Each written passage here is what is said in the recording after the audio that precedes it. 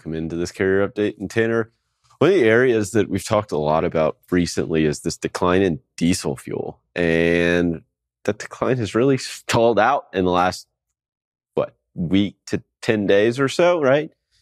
We actually moved up about a penny a gallon. Not a huge increase, but it's not a decrease, right? I think that's the key to remember in all this. Like, that relief that carriers were seeing from diesel prices falling, it's not falling anymore. They're not really seeing that relief. And when you look at it historically, it's still really high. Yeah, absolutely. And that's all due to oil, right? Oil got down to about $60 a barrel about a week and 2 weeks ago. And then a few things happened. OPEC increased supply, or decreased supply. And then you turn around and had Japan buying over the $60 kind of preset limit. So that shot oil prices back up. That also ultimately hits the stations. And that ultimately hits the pump. So yeah, we've got kind of stalled out here at 425. We've stalled out a few times before. So again, a penny, like you mentioned, it's not a huge deal. But it's going to be interesting because the fuel has kind of been the thread that has kind of helped spot market drivers hold on to, right? Because as fuel drops, if rates are dropping at the same rate, they can kind of hold on. But if this stalls out and rates keep declining like we talked about earlier, then you're talking about more pressure. Yeah, I mean, it's that increased pressure, the squeeze, right? Because your operating expenses aren't declining.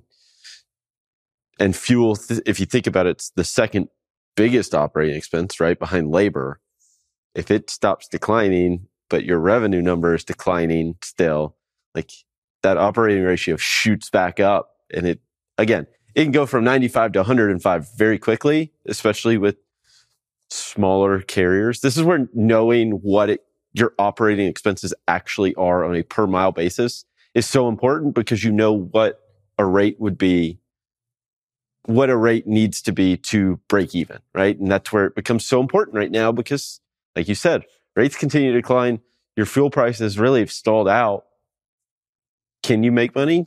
Are you going to lose money? What's it actually look like over in the grand scheme of things? It's so important to know right now. Yep, absolutely. And again, we talked about last week, there's still about 20 or 30 cents in the spread between what the station's buying it at and what they're kind of selling it at the pump. So people, larger carriers that are in the contracted market that are buying in bulk are still kind of seeing those discounts. But let's go ahead and go to the next chart, which is that split between the ultra low sulfur diesel rack price, which is about $4.25. It definitely, it's coming down, obviously, again, just like regular fuel is, but that spread is still a decent bit.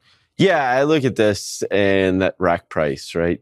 It's been trending up for really since early March, right? At $2.94.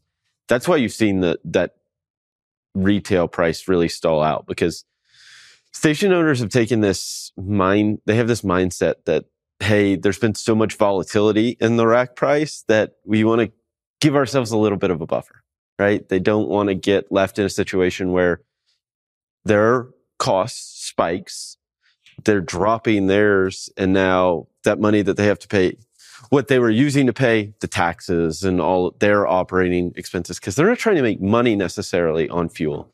It's just the driver to get drivers into their station, but they get hit with that surprise, they end up losing money rather quickly. Yeah, absolutely. And that spread historically has been about $1 a mile. That's kind of the good level. And so that's where that extra 30 cents come from. So we'll see what ends up shaking out with oil over the next few weeks and see if we get any difference in this. Absolutely. Well, Tanner, thank you so much for this update. We'll be sure to check in with you one more time before the end of the show. Right now, we'll hand it back over to Kaylee and Anthony.